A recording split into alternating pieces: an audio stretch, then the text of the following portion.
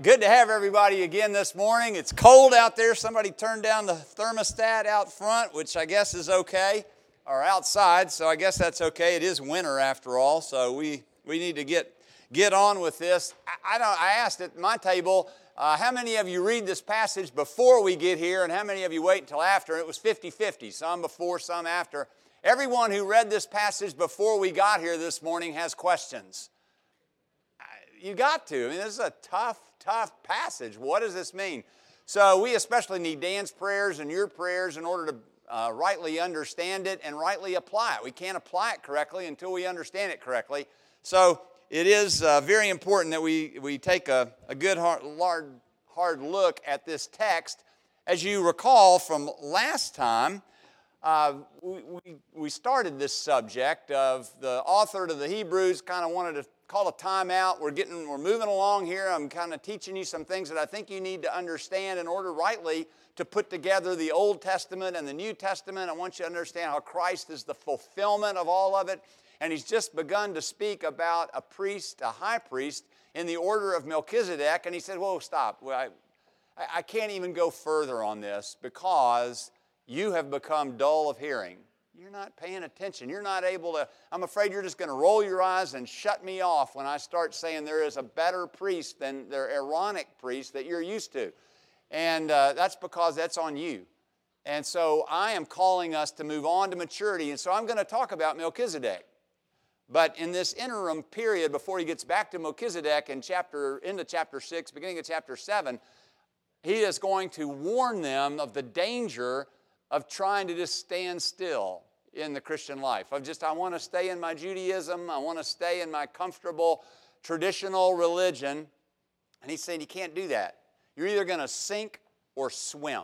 And what's it going to be? You cannot just tread water and stand still in the Christian life. So he calls them on to maturity. And he adds a little bit of rebuke or exhortation to it. My wife listened to last week's lesson, which it's kind of scary. I realized, people can do that? Women can listen to that? Oh. So that made me a little nervous. But she said, you sounded angry. I mean, it was a different tone. I didn't like that. And she's probably right, but I think that's the tone of the text a little bit, of a strong exhortation, a strong warning to get with the program. You've spent way too long in infancy. Grow up. Stop being babies and start being adults. Forget about the milk diet. You need some solid food in order to become solid Christians. You spent way too long in elementary school. Let's put the elementary stuff behind. You've already got a firm foundation, a good foundation. Let's move on to maturity. And so that's what we got from last time. From this time, I wanted to make the segue with chapter 6, verse 3. And so we're going to pick up, I'm going to read the text, which is Hebrews 6, 4 through 12. But I'm going to start with Hebrews 6, verse 1, just so you can see that continuation of it's a call to move on to maturity. And then there's a little bit of hope after this strong rebuke or warning, at least, exhortation. There's a little bit of hope of, hey, and we're going to get there. We're going to move on to maturity together if the Lord wills. If the Lord wills? What do you mean? Why would the Lord not will that we would all grow in maturity? Or if the Lord permits, why would the Lord not want us to grow to maturity? Well, there is this one other danger out there. So keep reading. I want you to be comfortable. Hey, guys, we're going to get there. Don't worry about it too much. But I don't want you to get too comfortable, because some people have gotten too comfortable to the everlasting perishing of their souls. What are you saying? Are you saying what we can fall away from Christ? We can lose our salvation? Well, let's keep reading. Hebrews chapter 6, verse 1. Therefore, let us leave the elementary doctrine of Christ and go on to maturity, not laying again a foundation of repentance from dead works and of faith toward God and of instruction about washings, the laying on of hands, the resurrection of the dead, and eternal judgment. And this we will do if God permits. For it is impossible In the case of those who have once been enlightened, who have tasted the heavenly gift and have shared in the Holy Spirit and have tasted the goodness of the Word of God and the powers of the age to come, and then have fallen away, to restore them again to repentance, since they are crucifying once again the Son of God to their own harm and holding him up to contempt. For land that has drunk the rain that often falls on it and produces a crop useful to those for whose sake it is cultivated, receives a blessing from God. But if it bears thorns and thistles, it is worthless and near to being cursed, and its end is to be burned. Though we speak in this way, yet in your case, beloved, we feel sure of better things, things that belong to salvation. For God is not unjust so as to overlook your work and the love that you have shown for His name in serving the saints, as you still do. And we desire each one of you to show the same earnestness, to have the full assurance of hope until the end, so that you may not be sluggish, but imitators of those who through faith and patience inherit the promises. This is the word of the Lord. Thanks be to God. Let's pray together. Father, we need Dan's prayer. We need the prayers that many have prayed for our lesson this morning before even getting here. But we need to pray once again, having just read your word, that you would open our eyes that we might behold wonderful things out of your revelation to us. Would you please take away that sluggishness, that dullness of hearing that is natural to our flesh, and replace it with an earnestness to learn from you whatever you want to say, so that with Samuel long ago we say, "Speak, Lord, for your servant is listening." We ask for this supernatural help of your Holy Spirit because of our great need and because we want our lives to count for your great glory. In Jesus' name we pray. Amen. We read the passage. It does raise questions about this possibility of falling away finally from a relationship with Jesus, and we wonder what's going on here. Well, it's pretty clear that what's going on in verses 4 through 12 is a discussion of falling away or apostasy. What this falling away, that's clear. What's not exactly clear is what he's saying about falling away all the way through. The answer is there. There's no question about it. The answer is there. It's just, what are the questions that are being answered? All right, so I want to take a cue from a game show that all of you know. In fact, if I start it, you will immediately know just from the music. Dum, dum, dum, dum, dum, dum, dum, dum, dum, dum. Do you know that lasts exactly 30 seconds? That music is called Think? That music has made for its composer, Merv Griffin, the one who invented Jeopardy, in royalties over his lifetime. Just that 30-second song. How much would you think he's made in royalties over that?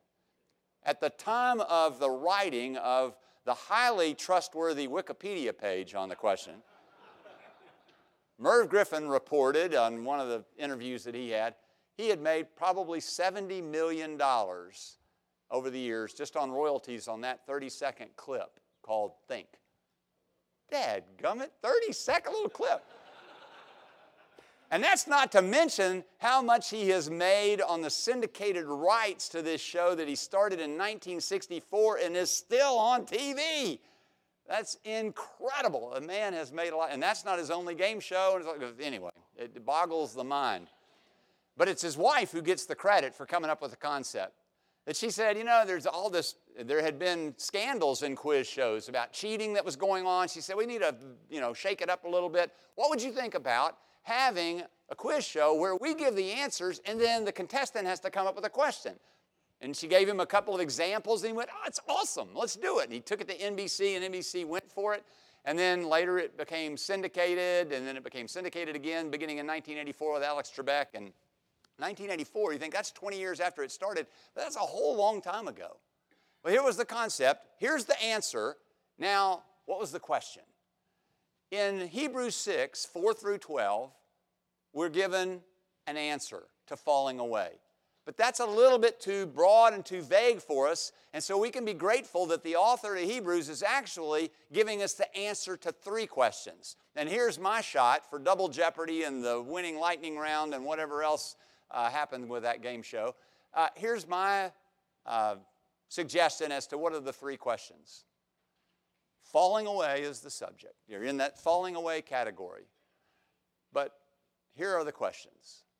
In chapter 6, verses 4 through 6, from what are we falling away? Falling away from what? In verses 7 and 8, like what? Give me an analogy, give me an illustration, help me understand. This is pretty heavy-duty doctrine you've given us in 4 through 6. Now can you break it down and bring it down to a common everyday analogy that I can follow? Verses 7 and 8. And then, so what? In verses 9 through 12. Falling away from what, like what, and so what. So if you lose your place, that's how you'll find your place again. That's where we're going. We're going to answer 3 questions, to which Hebrews 6, 4 through 12 gives us the answers. All right, let's begin. Falling away from what? Now, unlike Jeopardy, I got to give you a multiple choice here.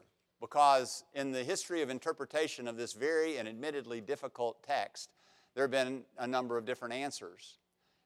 Answer number 1 has this possibility: falling away from genuine faith and repentance.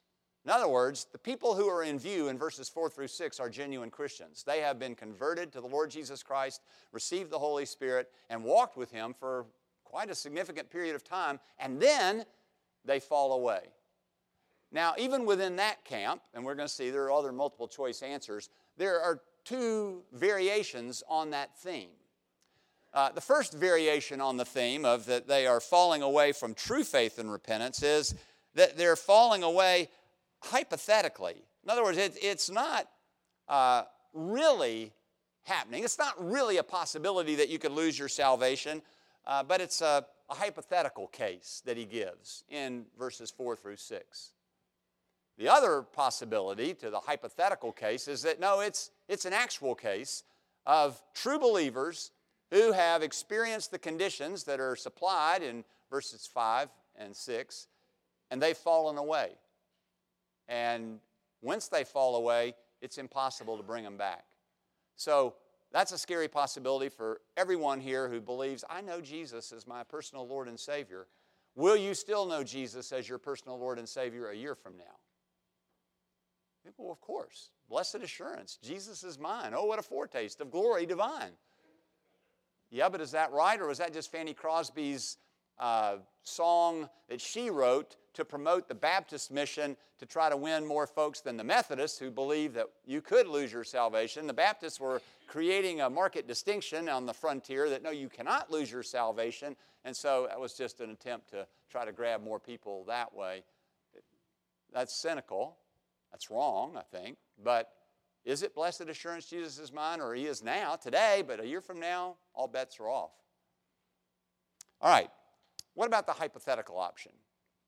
You read this text and you just don't think it's talking about a hypothetical. Because what would be the value of a hypothetical case to the readers? Now again, there are 2 possibilities. And we're digging down deep into the weeds now, so you don't have to get all this. But one possibility says that both the author of Hebrews and the readers of Hebrews know it's hypothetical. They know it can't happen. You can't become a Christian and then lose your salvation and fall away. It can't happen. But what if it could? What if, hypothetically, and it doesn't have the power of a strong warning because it can't happen.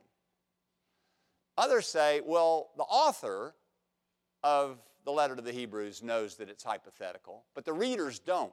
So it will have its force because they're not sure. They're not fully taught yet. They think, oh, maybe it could happen. He knows it can't happen. It's hypothetical, but they don't know.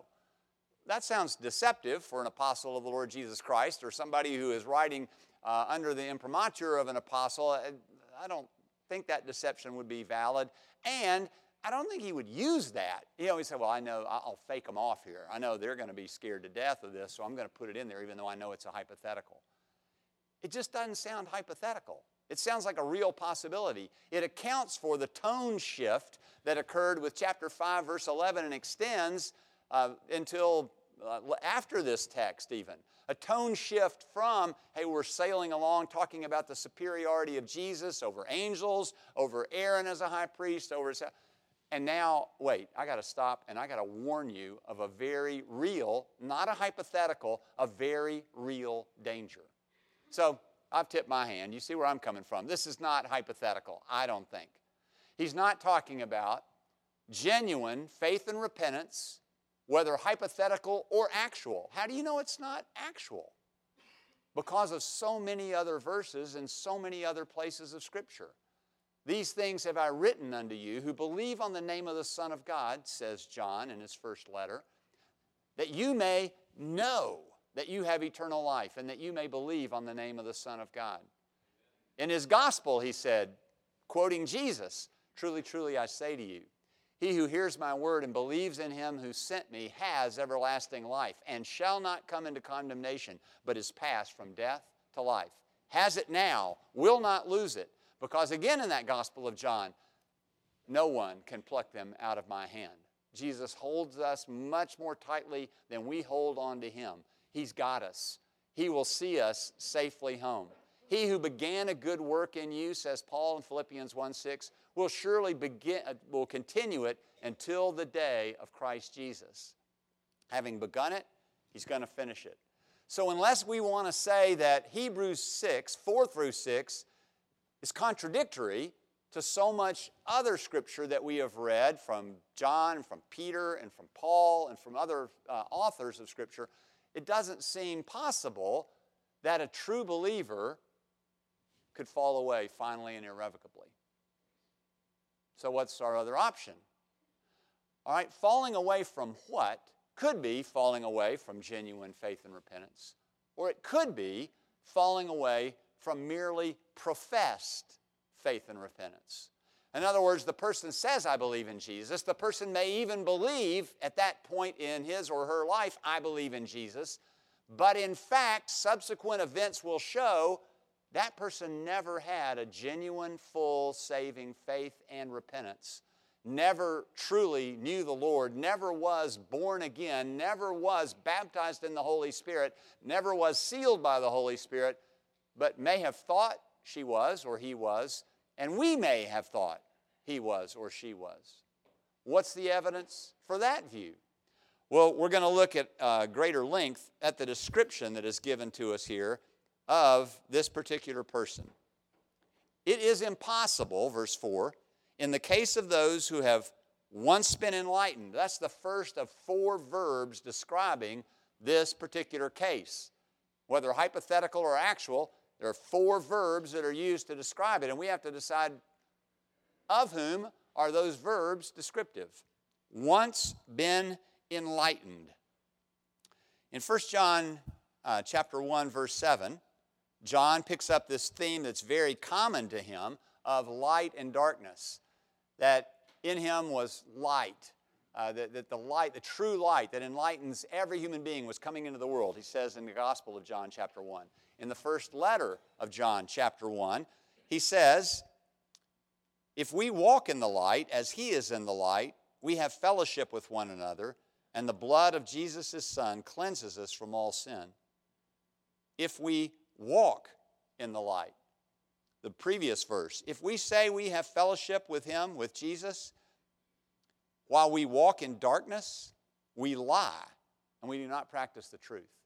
We are deceived. If we think that we're walking in the light, or that we know Jesus and know God through Jesus, and yet we walk in darkness, we're deceived. We're liars, and we don't get it. So this once enlightened is talking about a glimpse, but not a gaze at Jesus. The light was shown over there. It's like the flashlight in a dark room, and all of a sudden, oh, I see it, but you didn't really get to see it. You saw a glimpse, but you didn't gaze on Jesus. You didn't see it in the full light turned on, and now I get to look at him and to ponder him and to understand all of the beauties of who he is, that his, as Dick Kane will tell us 1,000 times, unveil your beauties to our sight that we might love you more. Well, that kind of unveiling isn't happening here. It's just, I got a glimpse. They were once enlightened, but then what happened? I'll tell you what happened, according to John, to some people of this category. They went out from us, but they were never of us. That's 1 John 2:19. They went out from us, but they were not of us. For if they had been of us, they would have continued with us. But they went out, that it might become plain that they all are not of us. That it might become plain. It looked like they're true believers, these false teachers that went out from 1 John. Many opportunities or examples, we'll see more as we go along, of false teachers, of those who looked like they were sheep, but they were really wolves in sheep's clothing. How can we tell? Well, did they continue with us? And we can tell in other ways that are going to be coming up. All we need to understand here is having once been enlightened does not necessarily mean that they fully experienced the baptism of the Holy Spirit, that they fully experienced new life in Christ. They got a gaze, or they got a glimpse, but they didn't gaze. Second verb that's used, tasted the heavenly gift. It is impossible in the case of those who have once been enlightened, who have tasted the heavenly gift. They've tasted the heavenly gift. That sounds to some people as though they have truly taken in Christ. They have fed on Christ. Some see here a reference to the Lord's Supper, and they also will see a reference to baptism under the once been enlightened. And so it sounds like full participation in Christ, although we quickly remember that, no, I can think of people who were baptized in the visible church and who took the Lord's Supper with us week after week after week, but they weren't truly and fully and thoroughly converted. So, again, this verse is talking about a taste and not a full, satisfying meal. It's just a little taste. And when you give someone a taste of something, that doesn't mean they're going to swallow it. That doesn't mean that they're going to eat the rest of what's on their plate. They may spit it out. And in fact, that's what happens here. They've tasted, but they haven't fully savored. Third verb that's used, shared in the Holy Spirit. Oh, wait, one other thing I need to just qualify. Another passage of Scripture that's valuable for us. I mean, you keep your finger on Hebrews chapter 6. That's where we're staying. You don't have to make these rabbit trails with me. However, this is a very, very important interpretive principle. That we ought to interpret the unclear parts of Scripture by the clear. Knowing as we do that the Bible, Old Testament and New Testament, is inspired by God, there's one author, the Holy Spirit, who cannot lie. In fact, we'll look at impossible a little bit later, but in this very chapter it's going to say, next week we'll see, it is impossible for God to lie. He's not going to contradict himself. So if this passage is unclear, let's interpret it in the light of those passages that are clear. So what does it mean that they tasted the heavenly gift? Does that necessarily mean that they were fully and thoroughly converted? No, not necessarily. Listen to the Apostle Paul in 1 Corinthians chapter 10, verses 1 through 5. For I do not want you to be unaware, brothers, that our fathers were all under the cloud, all passed through the sea, all were baptized into Moses in the cloud and in the sea. All ate the same spiritual food, all drank the same spiritual drink, for they drank from the spiritual rock that followed them, and that rock was Christ. Nevertheless, with most of them God was not pleased, for they were overthrown in the wilderness. Most of them didn't make it into the promised land. Most of them rebelled at Kadesh Barnea against the Lord and against His promise, and they turned back. But they all had the same experiences of blessing in the visible church of the Old Covenant. They all, tasted the same spiritual food, the same spirit. They had the manna, they had the quail, they had all of this water out of a rock. They had all of these blessings, these incredible blessings, but they weren't saved. Now, many of them were through their trust in Christ, who was that rock, but many weren't. So the experience of tasting does not necessarily entail the full experience of savoring that meal. All right, now we can move on. Third verb in these verses that describe the kind of person who has fallen away, shared in the Holy Spirit. Well, there you go. That settles it, doesn't it? shared in the Holy Spirit. If they had the Holy Spirit, then they must be Christ's. If they've been baptized in the Holy Spirit, then they have been sealed for eternity. But it doesn't say that they were baptized in the Holy Spirit. It doesn't say that they were regenerate by the Holy Spirit. It says that they shared in the Holy Spirit. And that word shared in the Greek has a wide range of meaning, extending from the full participation in, that kind of deep experience of the Holy Spirit that we would think of in terms of baptism of the Holy Spirit. But it also can simply mean associated with. You can remember in Luke chapter 5, Jesus has been teaching, and at the end of his teaching time, it's late morning or whatever, he says to Peter, Peter, let's push out into the lake here and let down your nets for a catch. And Peter's over there mending the nets. He goes, Jesus, hello, carpenter? Carpenter, you don't know squat about fishing, okay? So we fished all night. It's not a good time for fishing. We are professionals. We do this all day, every day. This is how we make our living, or used to before we started following a carpenter. But at any rate, just because you said it, I'll do it, but it's ridiculous. So they push out into the deep, put down their nets, and all of a sudden those nets are filled to overflowing, and the nets are even breaking because of the numbers and the sizes of the fish that are caught in those nets. And Peter is like, whoa, what's happening here? We can't even get it up. And so he yells to the shore to Andrew, his brother, to James and John, who were partners with Simon. That's our word here. That they were partakers of the Holy Spirit, they were partakers with Simon. It shows the range of meaning could be very light. It just means associated with Peter and Andrew in some way. Maybe their fishing boats were in the same overall company, the same multinational corporation involved both of them. We don't know. But we know that they were partners with Simon, associated with him. It was just associated. So to be associated then with the Holy Spirit is not saying that I've had this deep baptism of the Holy Spirit. It's just saying that I have been around places where I've seen the Holy Spirit at work. I've seen the operations of the Holy Spirit without a full participation in the Holy Spirit. Can we think of anybody for whom that could have been possible, who shared in the Holy Spirit but was merely associated with it? And the answer is, yes, we can, or at least I can, and you will pretty soon if you haven't already. How about Judas? In Luke chapter 9, we see Judas as one of the 12 going out on the mission of the 12 when Jesus commissioned them and said, now you go out, and I'm going to give you authority to cast out demons and to heal the sick and to preach the gospel. You go out 2 by 2 and see how that goes. And so they do. And they see amazing things, and they come back going, wow, that's incredible that we could do that. In chapter 10 of Luke, he says, now I'm going to send out 72. So each one of you and your teams of 6, you're going to add 6 more to your team, or you're going to oversee them. You've done it once. Now you're going to train them in doing it. And so the 72 go out. And they come back amazed and rejoicing that even the demons were subject to us. To which Jesus says, hey, don't rejoice that the demons are subject to you, but rather rejoice that your names are written in heaven.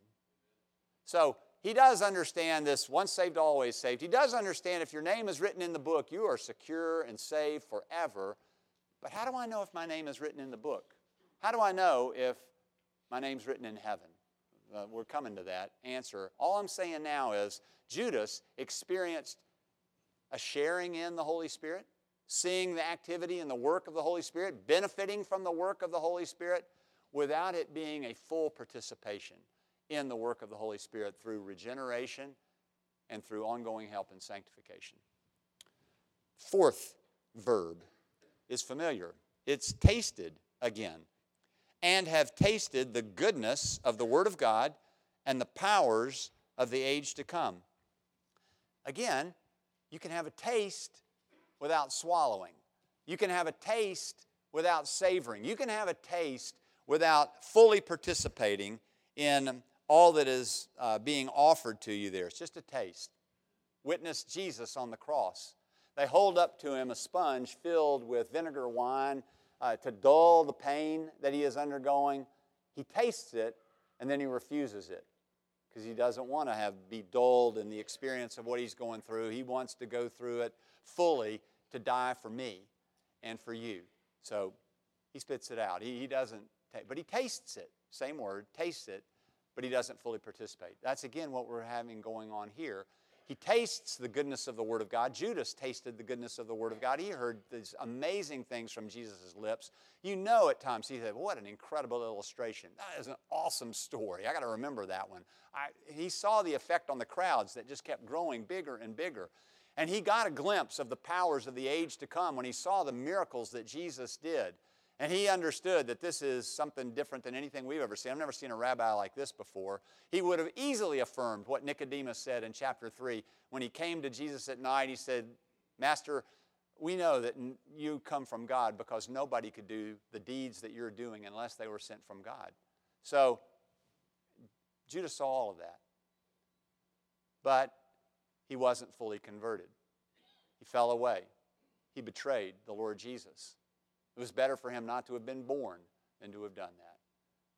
Well, a lot of mysteries there with Judas, but again, we see the possibility that even with these four seemingly strong verbs, they don't necessarily describe one who was genuinely and thoroughly converted through faith and repentance. It could merely be a professed faith and repentance. One other example of this tasting without the full meal, and that is not Judas, but Simon the magician. We encounter him in Acts chapter 8, and I'm going to read just verses 9 to 13 and then the conclusion of the story in 8 to 24. Here's what we find out about him. There was a man named Simon who had previously practiced magic in the city and amazed the people of Samaria, saying that he himself was somebody great. They all paid attention to him, from the least to the greatest, saying, this man is the power of God that is called great. Simon Magus, he's often called. But when they believed Philip as he preached the good news about the kingdom of God in the name of Jesus Christ, they were baptized, both men and women. Even Simon himself believed, and after being baptized, he continued with Philip. And seeing signs and great miracles performed, he was amazed. So, sounds like Simon's in. He's baptized, had the outward and visible sign of a change of heart and a cleansing from sin. And he continued with the church for a while and was regarded as a brother. Wow, we all had this experience together coming to Jesus. But then, when Peter comes down from Jerusalem, in order to confirm this incredible Samaritan Pentecost, Samaritan conversion of what's happened here, it takes a different turn. When Simon saw that the Spirit was given through the laying on of the apostles' hands, he offered them money, saying, hey, give me this power also, so that anyone on whom I lay my hands may receive the Holy Spirit. But Peter said to him, may your silver perish with you, because you thought you could obtain the gift of God with money. You have neither part nor lot in this matter, for your heart is not right before God. Repent, therefore, of this wickedness of yours, and pray to the Lord that if possible the intent of your heart may be forgiven you. For I see that you are in the gall of bitterness and in the bond of iniquity.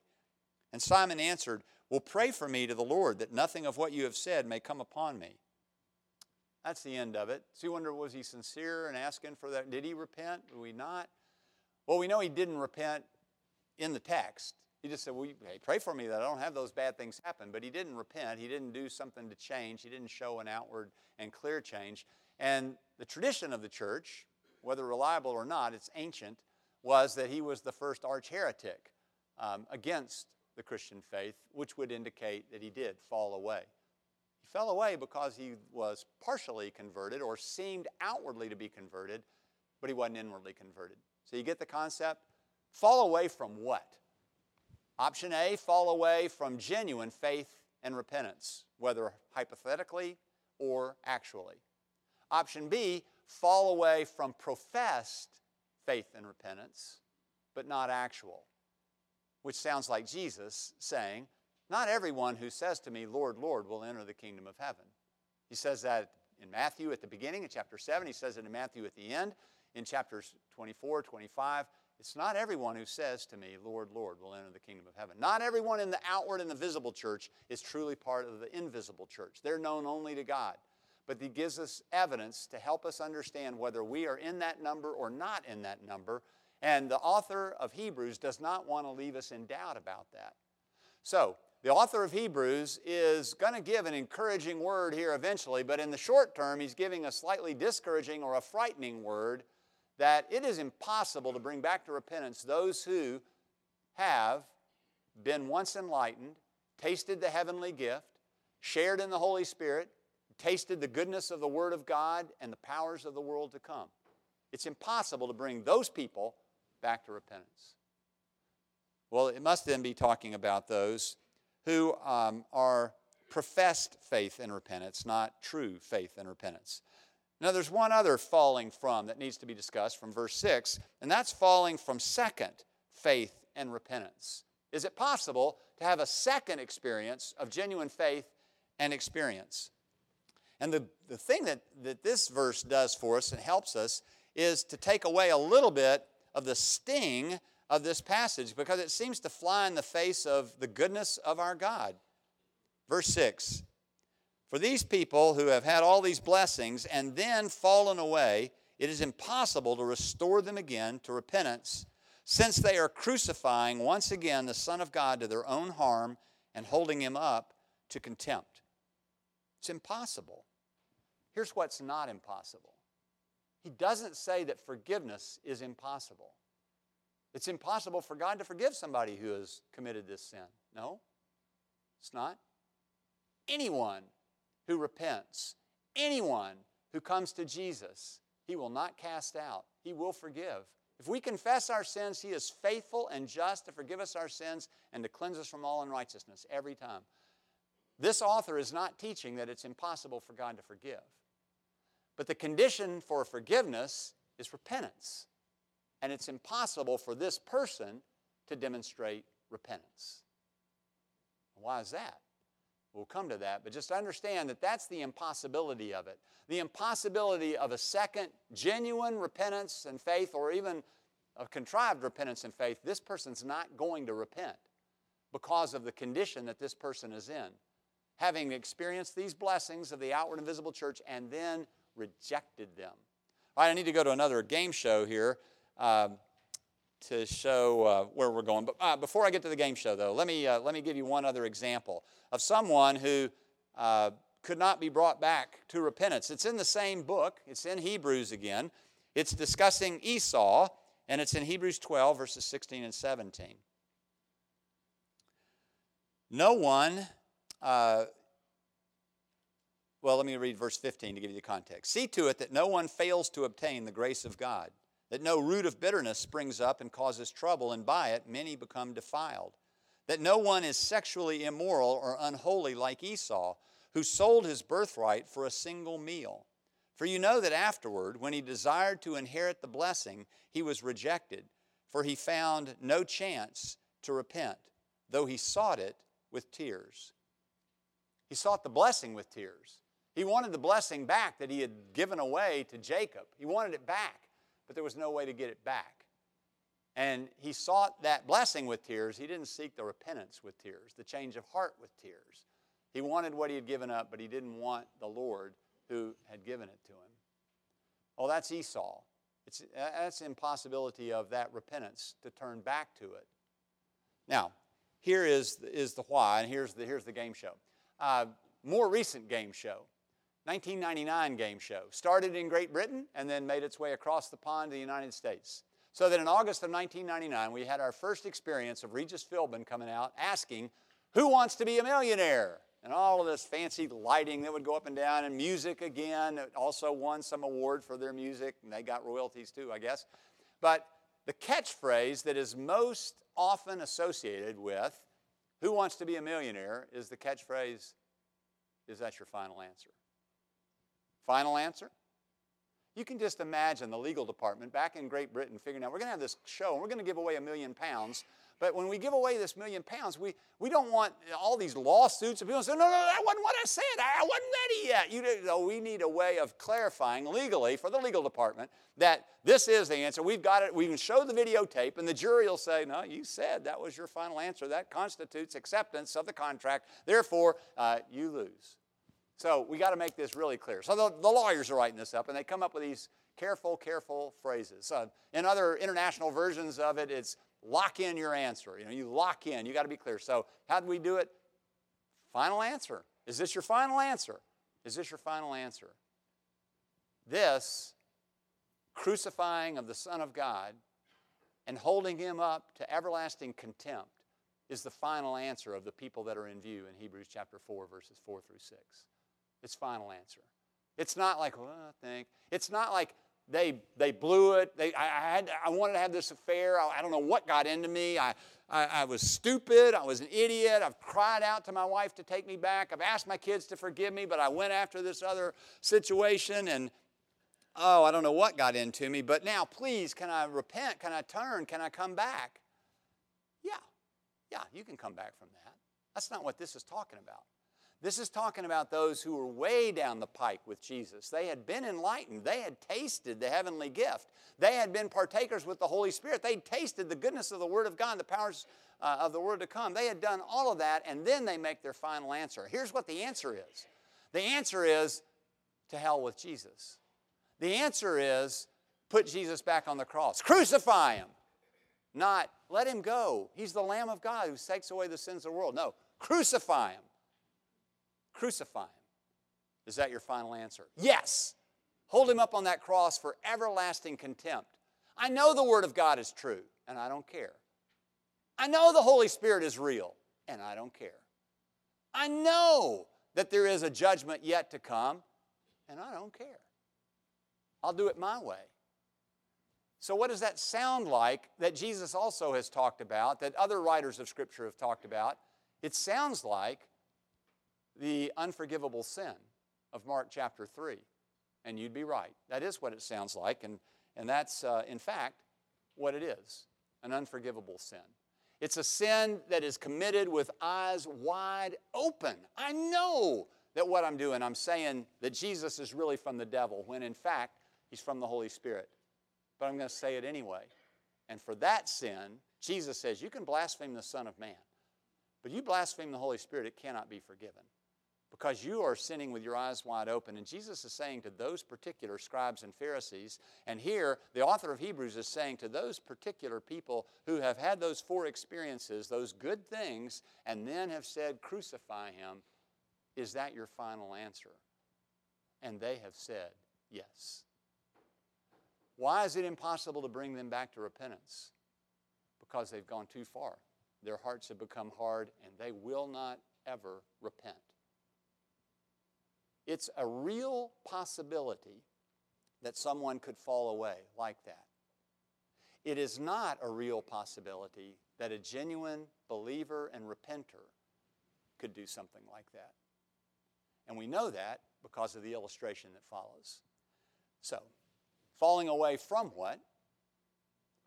From professed faith and repentance. Falling away like what? Give me an example, all right? Verses 6 and 7 of Hebrews chapter 6. Verses 7 and 8. For land that has drunk the rain that often falls on it and produces a crop useful to those for whose sake it is cultivated receives a blessing from God. But if it bears thorns and thistles, it is worthless and near to being cursed, and its end is to be burned. So give us an example. Give us an illustration of what you're talking about here. All right, I'll give you an illustration. On the one hand, consider watered land. It's got great water from heaven. Rain has fallen abundantly. It's wonderful. That produces a crop that is useful for those who cultivate it. And then contrast that with watered land, same rain, same benefits, but all it brings forth is thorns and thistles. That's what we're talking about here. Thorns and thistles would call to their minds Genesis chapter 3, part of the curse, far as the curse is found, no more let sin and sorrow reign, or thorns infest the ground and joy to the world. It's talking about the curse back in Genesis chapter 3. All right, so it's by your fruit, by their fruit, you will know them. You'll know who are the genuine believers and who are the merely professing believers by their fruit. Not by their start, not by the green leaves that grow up at first. Hey, it's looking good here. And then you find out that the green leaves turned into thorns and thistles, whereas on the other side, the green leaves turned into wheat, grains, and brought in an abundant harvest. By their fruit, you will know them. That is a familiar agricultural metaphor, not just from the author of Hebrews, but from Jesus himself in Matthew chapter 7 or Matthew chapter 12. You will know a tree by its fruit. So examine the fruit is how you'll know whether it's genuine or whether it is merely professed and spurious. So that's the contrast, the genuine and the spurious. The good things, yeah, it had a lot of good things going for them, but it didn't bring forth the fruit. And Jesus tells another parable. It's, again, all of these, they're so similar, many different agricultural metaphors about a sower went out to sow. And he sowed his seed on 4 different kinds of soil, and only one of them brought forth fruit. And I don't know how you've interpreted that passage in the past, but I want to suggest to you that you interpret it as seeing only that 4th kind of soil was a genuine Christian. All of the other kinds of soil, the hard soil, the rocky soil, the thorny soil, those were talking about those who looked like Christians that were part of the visible church for a while, but after time, the thorns choked out the good seed. The shallow system, the shallow soil, burned out the good seed. So, falling away from what? From professed faith and repentance. Falling away like what? Well, like watered land that produces a useful crop versus watered land that produces thorns and thistles. That kind of land is called worthless. All you got to do is look at Matthew 7 and Matthew 13, those examples that Jesus gave. It is near to being cursed. I wonder if the author says that because of Jesus' parable in chapter 13 of Luke, where he talks about a tree that hadn't borne fruit in a long time, and the owner says, cut it down. No fruit, cut it down. And then the gardener, the cultivator, says, could we give it one more year? Let me dig around the roots and dig them up. Let me put fertilizer. Let me water it. Let me give it special attention. And if next year it hasn't brought forth fruit, then we'll cut it down. The amazing patience of God, the kindness of God that would say, well, it's near to being cursed, but it's not cursed yet. And then it's burnt.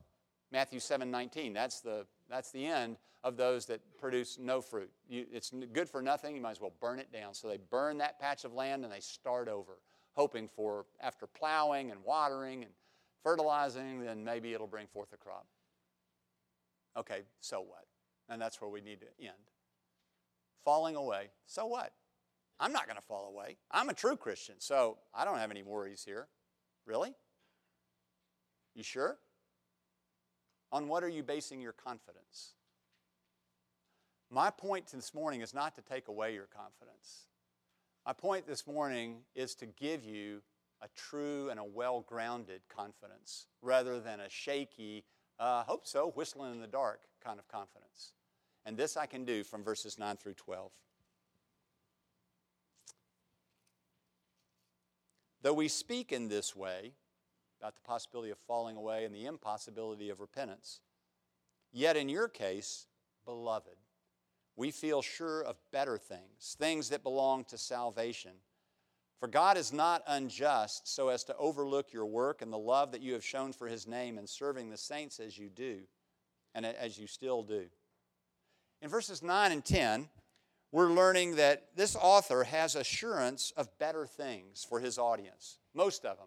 It's like, I'm not saying that, and that's where people get this idea of a hypothetical case that he's given, but I don't think it's hypothetical. I think he's saying, I don't think most of you are going to fall into this case, but some of you are in danger of it. And this isn't the first time he's warned them. He warned them in chapter 3, in chapter 4, even chapter 2 he's made this warning. He'll warn them again in chapter 10 and in chapter 12 of Hebrews. There are strong warning passages about the real possibility of falling away, and he wants to make sure that they don't do it, but he doesn't think most of them are going to fall away. And he loves them. He calls them beloved. It's the only mention of that word in the entire book of Hebrews. But I love you guys. I don't think these bad things of you. I'm not bringing all of this up now to exhort you. I'm bringing it all up to encourage you. So I hope I can change my tone and let us know that we're all in this together and we all need the Holy Spirit's help to grow on until the end. Assurance of better things. What's that assurance based on? In verse 10, it's based on that God is not unjust. God sees what you're doing in His name, and He appreciates that. Not one cup of cold water given in Jesus' name will fail to have its reward. God's not unjust, and you are not unfruitful. He sees your fruit, and the fruit takes the form of ministry or works that you're doing for His name, and the love that you show for other brothers for His name's sake, that you're loving people. So your active ministry and your love for the brothers and sisters in the body of Christ count as fruit for your claim that, no, you're truly in. You're truly in. I have a hope of better things for you. In fact, a desire for 4 things in you. Just as there were 4 conditions, 4 verbs that were given in verses 4 through 6, now there are 4 characteristics that are specified in verses 11 and 12 that he thinks are positive, and this is where we should end, and it's good for us to end with these verses.